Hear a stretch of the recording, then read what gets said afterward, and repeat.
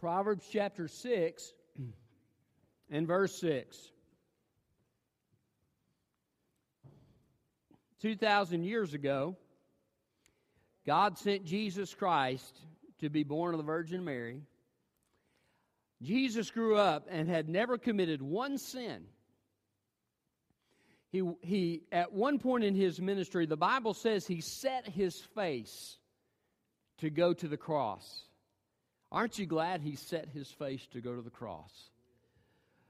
Jesus determined to follow the will of God and to fulfill the purpose for which God created him, and at least in his human form. God created him when he was born of the Virgin Mary. Now, he's uncreated. As the divine Son of God, he's eternal. But Jesus had a purpose, and he went to the cross, and he paid the price for sin, for all sin, your sin, my sin, the sin of every man, from the beginning of time to the end of time. Jesus paid the price. And he took the wrath of God upon himself. He took the judgment, the justice of God upon himself as only someone who is both God and man could do. Jesus fully paid your price and my price for sin. And then he said these words, "It is finished." And then he died and was buried and rose again the third day. Can I tell you, Jesus was preparing for the future. He was preparing for your future and for my future. I'm so glad that Jesus did his work of preparation, aren't you? Now, Jesus needed to do that work, and we respond to that work. If you don't know Christ today, you respond by making a decision to turn from your sin. And by the way, he will give you the Holy Spirit inside to help you do that as you make that choice. And then to receive the free gift of salvation from Jesus in simple trust. Salvation is a gift you receive. And so Jesus did this work of preparation so that you and I could respond to him and prepare for eternity. Amen? Now I want to tell you, that's the best decision of preparation that I've ever made. The very best one. All of life has no meaning apart from Jesus Christ. Yes, there's things that you can enjoy, and there's some things that are in this world, but I'm going to tell you something. When I gave my heart to Christ, that's when life began. And all the rest of it is extra window dressing. Jesus Christ is the reason for living. So, we're going to talk about preparation for your future. But I want to talk about it in the context of that great preparation that Jesus did for us, and as using Jesus as an example. Now, you and I can't save the world, can we? But we can fulfill the purpose for which God created us. Amen? Now, if you're a child of God, if you've already made that decision to trust Jesus as your Savior, God has given you the Holy Spirit. He's given you spiritual gifts. He's given you talents. He's created you with certain abilities so that you can fulfill the purpose for which God created you. But we need to make preparation, right? You make preparation when there's a new baby coming, don't you? My sister, yesterday, we got a call, and she had her 7th child. His name is Peter, and we're so excited about that. But can I tell you, they made some preparations for him. They prepared a place for him to live, a room and set up a bed and set up all these different things. Why? Because they were preparing for their future. Some of you prepare for your future and your finances, and that's a smart thing to do. But we need to prepare. We need to take steps of preparation, and Solomon here is giving us some good guidelines that we can prepare financially in our lives, but also some of these things just apply generally to preparation in life. And he's speaking as though he's speaking to his son. I kind of imagine maybe Rehoboam is sitting there beside him, and he's trying to give him some good advice, as a father often does.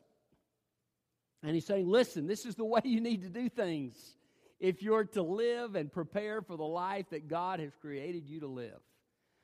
And he speaks to him directly. And he speaks to him with urgency. You can feel the urgency. Have you ever felt that way with your kids? Maybe there was something that you knew they needed to get and they weren't getting it. Have you ever had that happen? And so you begin to passionately speak to them and try to get through and explain in a way that they can understand. I think that's what Solomon's doing here. But each one of us needs to make the preparations necessary to live the life that God has called us to live, financially and otherwise. And God will bring His blessing along with that. The title of my message is Preparing for the Future. And we're in Proverbs chapter 6 and verse 6. Go to the ant, you slackard. Observe its ways and become wise. Without leader, administrator, or ruler, it prepares its provisions in the summer. It gathers its food during harvest. How long will you stay in bed, you slacker? When will you get up from your sleep? A little sleep, a little slumber, a little folding of the arms to rest, and your poverty will come like a robber, your need like a bandit. Preparing for the future. What are some things you can do to prepare for your future, both financially and otherwise? First of all, observe wisdom.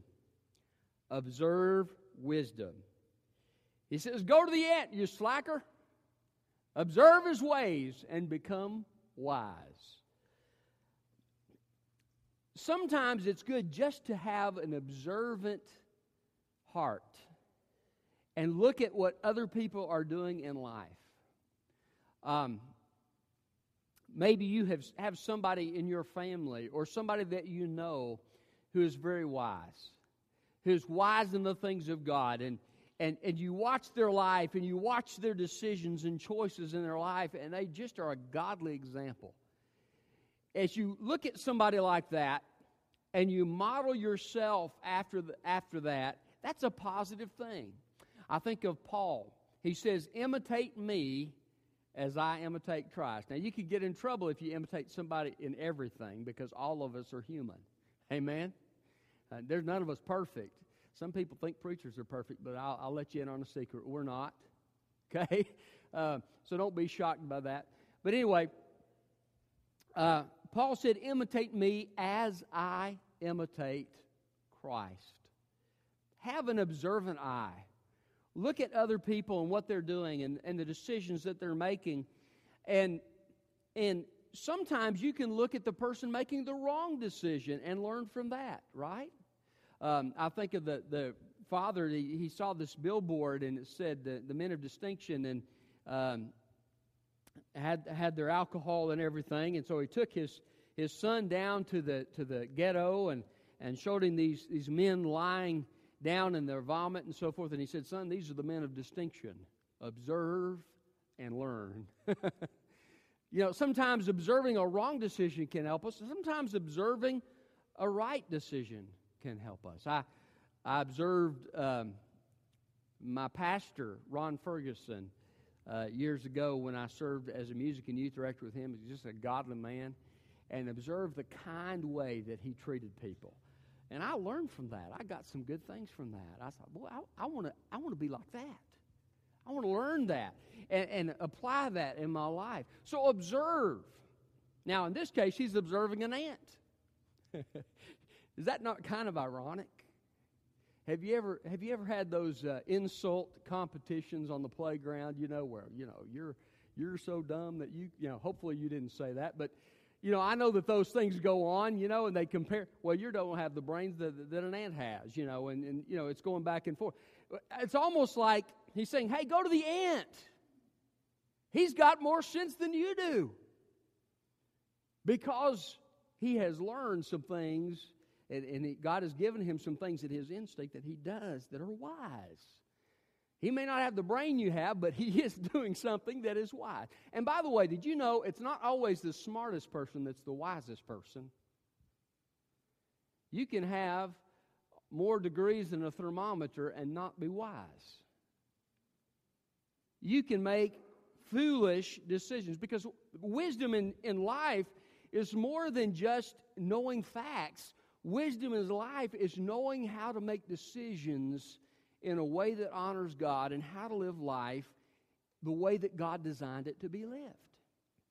And so, observe wisdom. Look at what's going on around you and learn from it.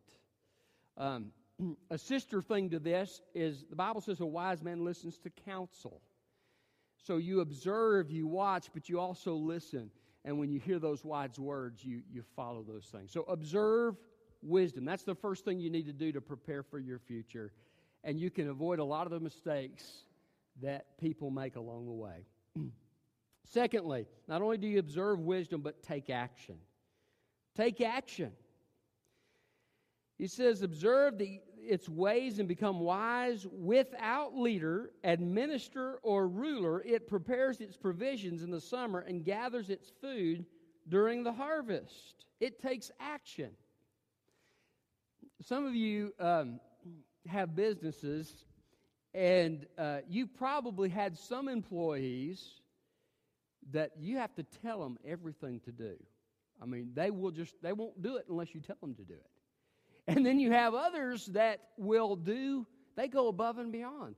They do things, and you don't have to tell them. They figure it out. Oh, well, this needs to be done. I'm going to do it. And they take action to do these things without having to be told. He's saying, look, observe the ant. He's taking action in his life. I once heard a preacher say, he was talking about wives following the leadership of their husband, and then saying to the husband, she can't follow a parked car. You're not going anywhere. There's nothing to follow.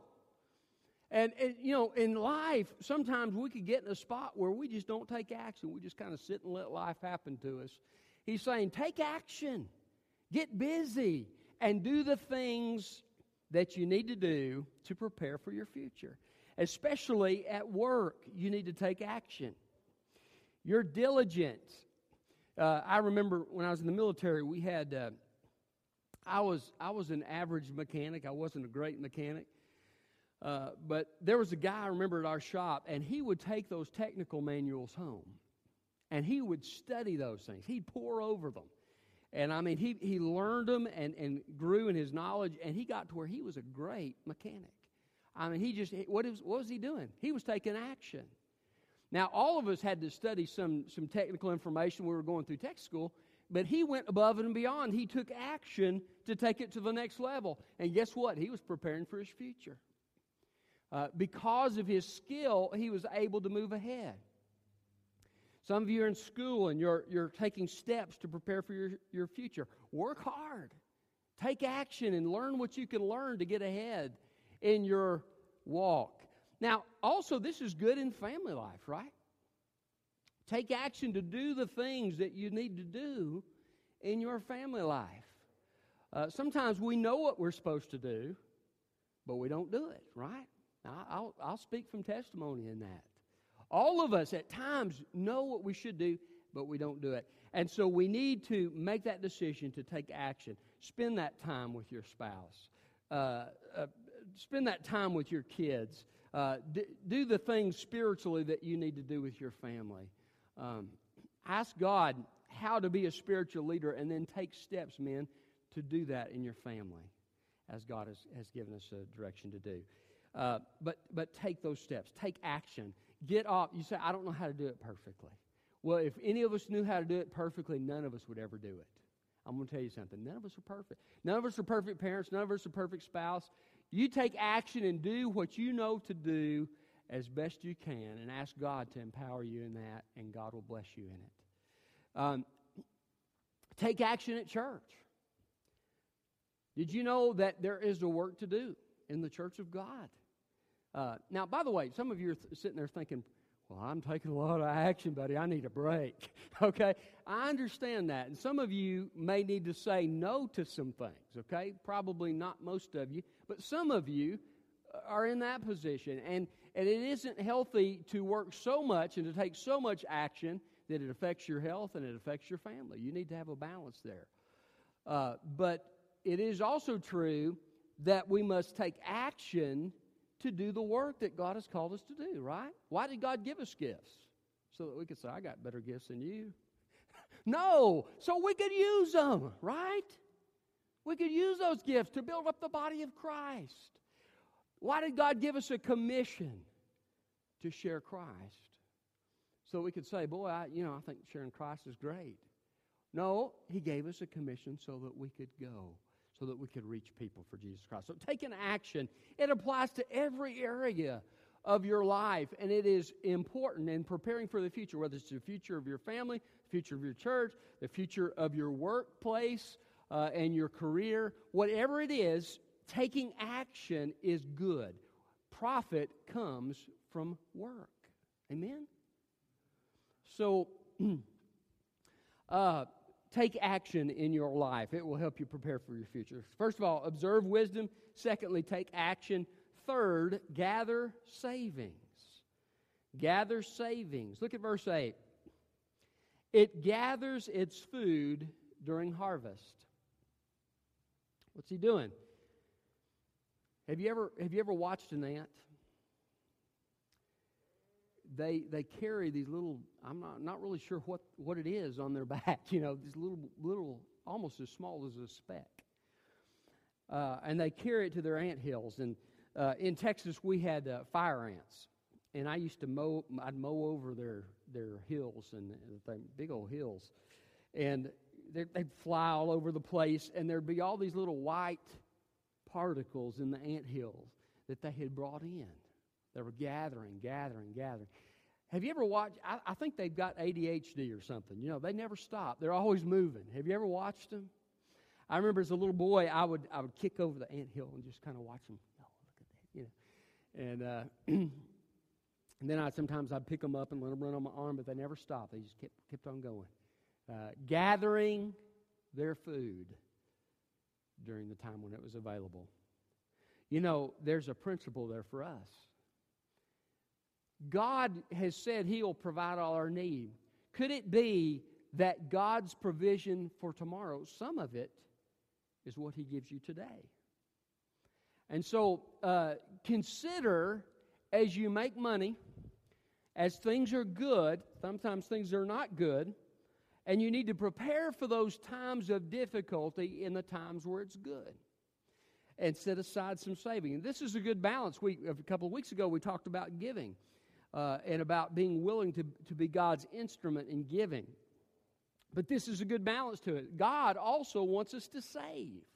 He wants us to set aside money. Some of you saying, well, that'd be nice if I had money to set aside. I'd love to do it. Well, wherever you are, let that be a long-term goal if it can't be a short-term goal. But if you can, save something. I remember when I was in the military, they talked to us about if we set aside $20 a month out of our salary to invest, how much money we would have at retirement at our young age back then. And my mouth kind of dropped open. I couldn't believe it. Just $20 a month. What difference it can make. And so God's Word makes sense. God knows what He's talking about. And if you have some discipline, if you can teach your kids not only to give to the church, I think that's a good thing to teach them, to give their tithe, but also to save something out of what they get. That's a good skill, good life skill that they can learn to use later on. God has said, my God will supply all your needs according to His riches and glory in Christ Jesus, and He will do that. He loves us as His children, but He also gives us direction about how to use what He's given us. So before you make that next impulse buy, think about, Lord, could this be something You've asked me to set aside? You might even want to take that to God in prayer and say, Lord, I don't have a lot, or maybe I do have a lot, but Lord, what would you have me set aside? Some of the financial people that I've heard that share some different things, they give a plan of action. A lot of people in America are in debt. And they'll say, okay, well, first of all, what you need to do is you need to have about a $1,000 emergency fund. Excuse me. $1,000 emergency fund, and then begin to pay down your debt, starting with the smallest debt, pay it off first, and just snowball that amount into paying off your next debt until you get your debt paid off, except for your house. Once you get that paid off, then you get about 6 months' worth of salary saved up, so that if you get fired or you get laid off or something, you've got some cushion there. And then you begin to work on your house. And once your house is paid off, then you can begin to research investment and saving, and so that you can be prepared for things in the future. So there's some things. If you're interested in going into that deeper, I can connect you with some resources. Just talk to me about that. But that is a scripture that the Bible teaches, gather savings. Now, by the way, don't trust in your savings. Trust in God. Okay? Your savings may be a blessing from God to help you through future times, but you need to trust in the Lord. And God may tell you to give the money that you've saved. Charles Stanley, as he was doing a fundraiser for building a new building, this lady came and she put her wedding ring in the offering plate. She said, God has laid this on our hearts. We feel like we're supposed to give this. And it so impacted the church to see them giving something so personal and something that meant so much to them, that people began to be convicted. God used it to kind of bring revival to the church. And all these people were feeling led to give these great amounts to step forward and move forward as a church. And one individual felt led to give his savings account to the church. Now, I'm not asking you to do that. Some of you say, well, preacher, you're trying to get us to do it. No, you don't do anything God doesn't tell you to do, okay? Don't go there. What I'm saying is we can't hold tightly to the things that we have, because ultimately all that we have is God's.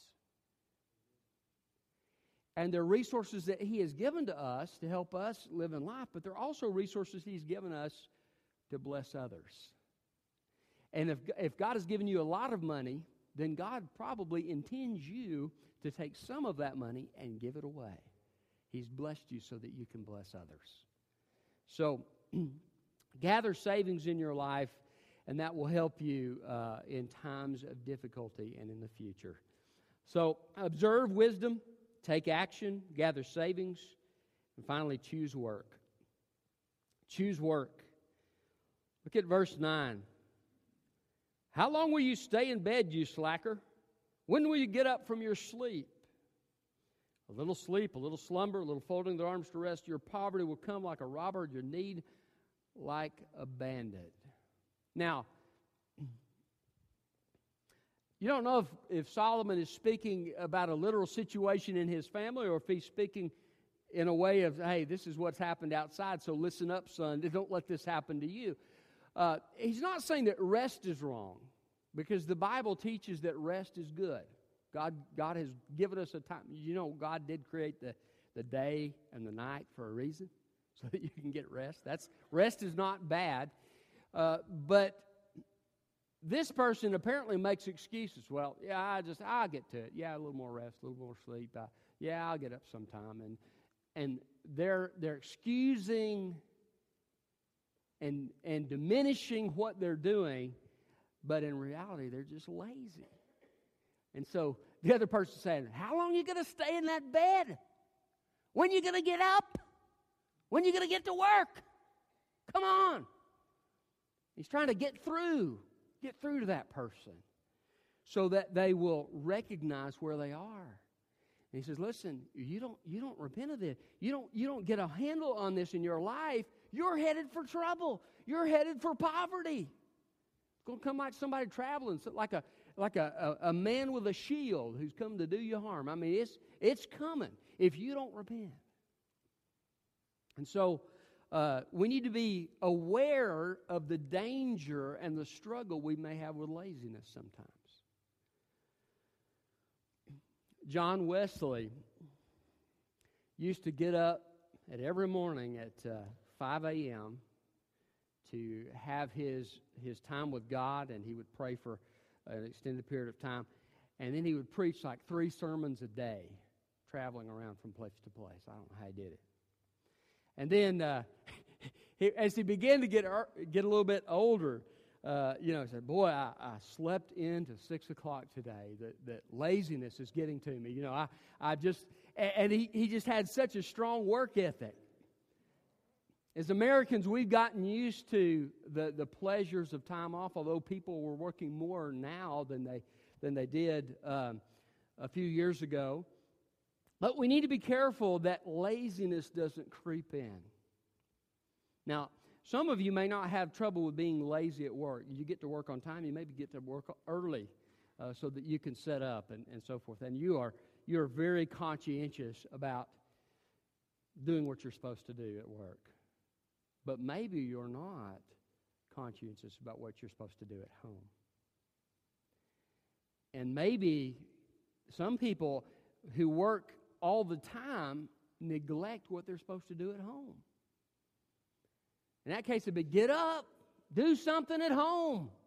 Spend time with your wife, spend time with your kids. How long are you going to, and how long are you going to neglect this? So that warning sign could be applied to your spiritual life.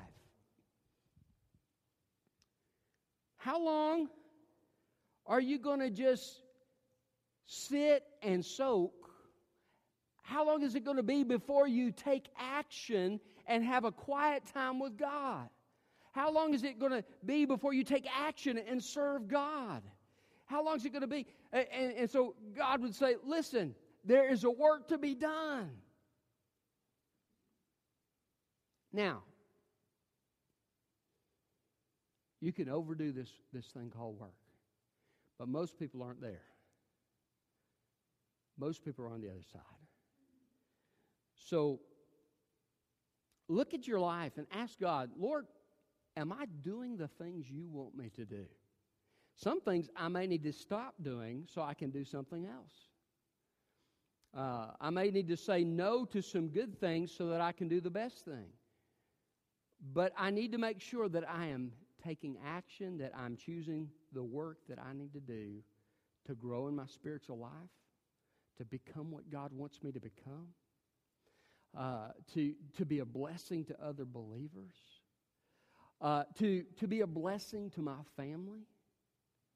I need to take action in these areas. I need to choose work. Have you ever had one of those days where you just didn't feel like doing anything? Yeah, you get up and you're like, oh, where's the coffee?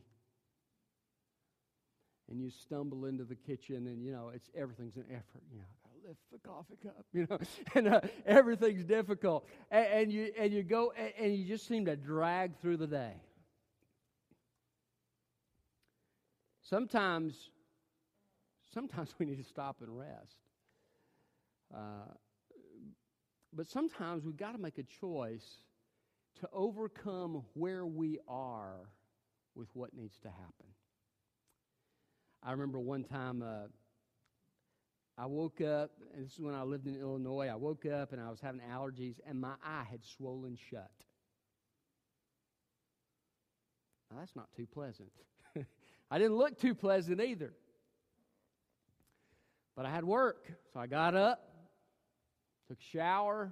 It had started to open up a little bit by the time I got to work. It was kind of nasty, but I won't go there. But I didn't feel like going to work. Sometimes you don't feel like taking steps to show love to your spouse. Sometimes you don't feel like getting up to have your devotions. But it's necessary. And so you choose as an act of the will to do what you need to do. And it's a preparation for your future. You do that at work, it helps you plow so you can continue on your career. It prepares for the future in your home so that you can have the family God wants you to have. It prepares you spiritually as you make those choices so that you can be the child of God wants you to be. It helps in the church. So as we do the things we're supposed to do in the church can be what God intends it to be. And sometimes we don't feel like it, but we choose as an act of the will. You know what I found spiritually? I found that the times that I don't feel like it are the times I need it the most. Anybody I probably could give testimony to that.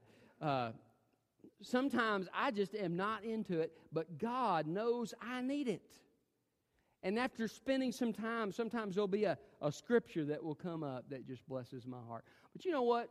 If you spend that time with God and you struggle through it, can I tell you something? God's going to honor you for that. You must say, boy, I slept through about half of it. And I forgot where I was in my prayer time. And, I only got a half a chapter of Scripture read, whatever. You know what the Bible says? Him that honoreth me, him will I honor. You make that choice as an act of your will to honor God, and He will honor you. So, choose to do the things that God wants you to do to prepare for your future. Observe wisdom. Take action, gather savings, and choose work.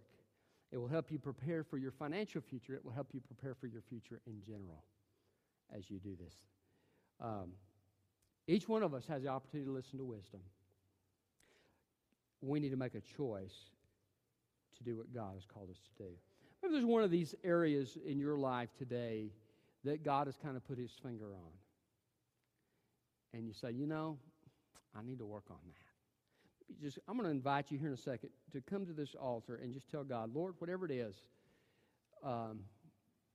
maybe it's a quiet time. Maybe it's work. You're not doing what you should be doing at work. Maybe it's your family. But whatever God has touched your heart about, I'm just going to ask you to come here to the front and just say, Lord, I want to choose as an act of my will to follow your wisdom and prepare for the future in this area of my life. If you're here today and you don't know Jesus Christ, the very best preparation you could ever make for your future is to begin a relationship with Him. The Scripture says there are two eternal destinations, and I know that that's not politically correct today. And I know some people deny it. But just because you deny something doesn't mean it's not true. There's a heaven and there's a hell. God doesn't want anybody to go to hell. God made hell for the devil and his angels. But those who reject God's only provision for deliverance will have to go there by default because God cannot tolerate sin. He's holy. He's perfect. So you need to prepare for your eternal destination. Where will I spend eternity? And the Bible says you can know. By putting your faith in Jesus Christ, your trust in Him, receiving His gift of salvation, you can know where you're going to spend eternity. The Bible says that God so loved the world that He gave His only begotten Son, that whoever believes in Him should not perish, but have everlasting life. Whoever trusts Him. That's what I'm going to ask you to do this morning, is to put your trust in Him, to prepare. I'm going to be standing here at the front. But can I say something else about that? Trusting Jesus isn't just preparing for eternity. It's preparing for your future here. You know what Jesus said? He said, I've come that they might have life and have it abundantly. Full, meaningful life. Walking in relationship to Him, in obedience to Him. There's a joy there. You can't find it any other way. It's found in a relationship with Jesus Christ. So I want to encourage you to prepare. And what I'd like to do, if you come up here and you want to begin a relationship with Christ, I just like to lead you in a prayer. You can pray after me, a phrase at a time, and pray from your heart. Just tell God what you want to do this morning. And you can leave this place having received the gift of eternal life. You say, what about my sin? The Bible says when you trust Christ, it's all wiped away. Jesus paid the price. Amen? So come make that decision. God will save your soul. It's a promise. Let's pray. Father, thank you so much for your word. Lord, forgive us for the time where the times we take your grace for granted, where we don't make the decisions that we should make, and maybe become lazy in our walk with you, or lazy in other things, God, and in our work or in our relationships at home. But God, help us not to stay there. Help us, Father, to make the decision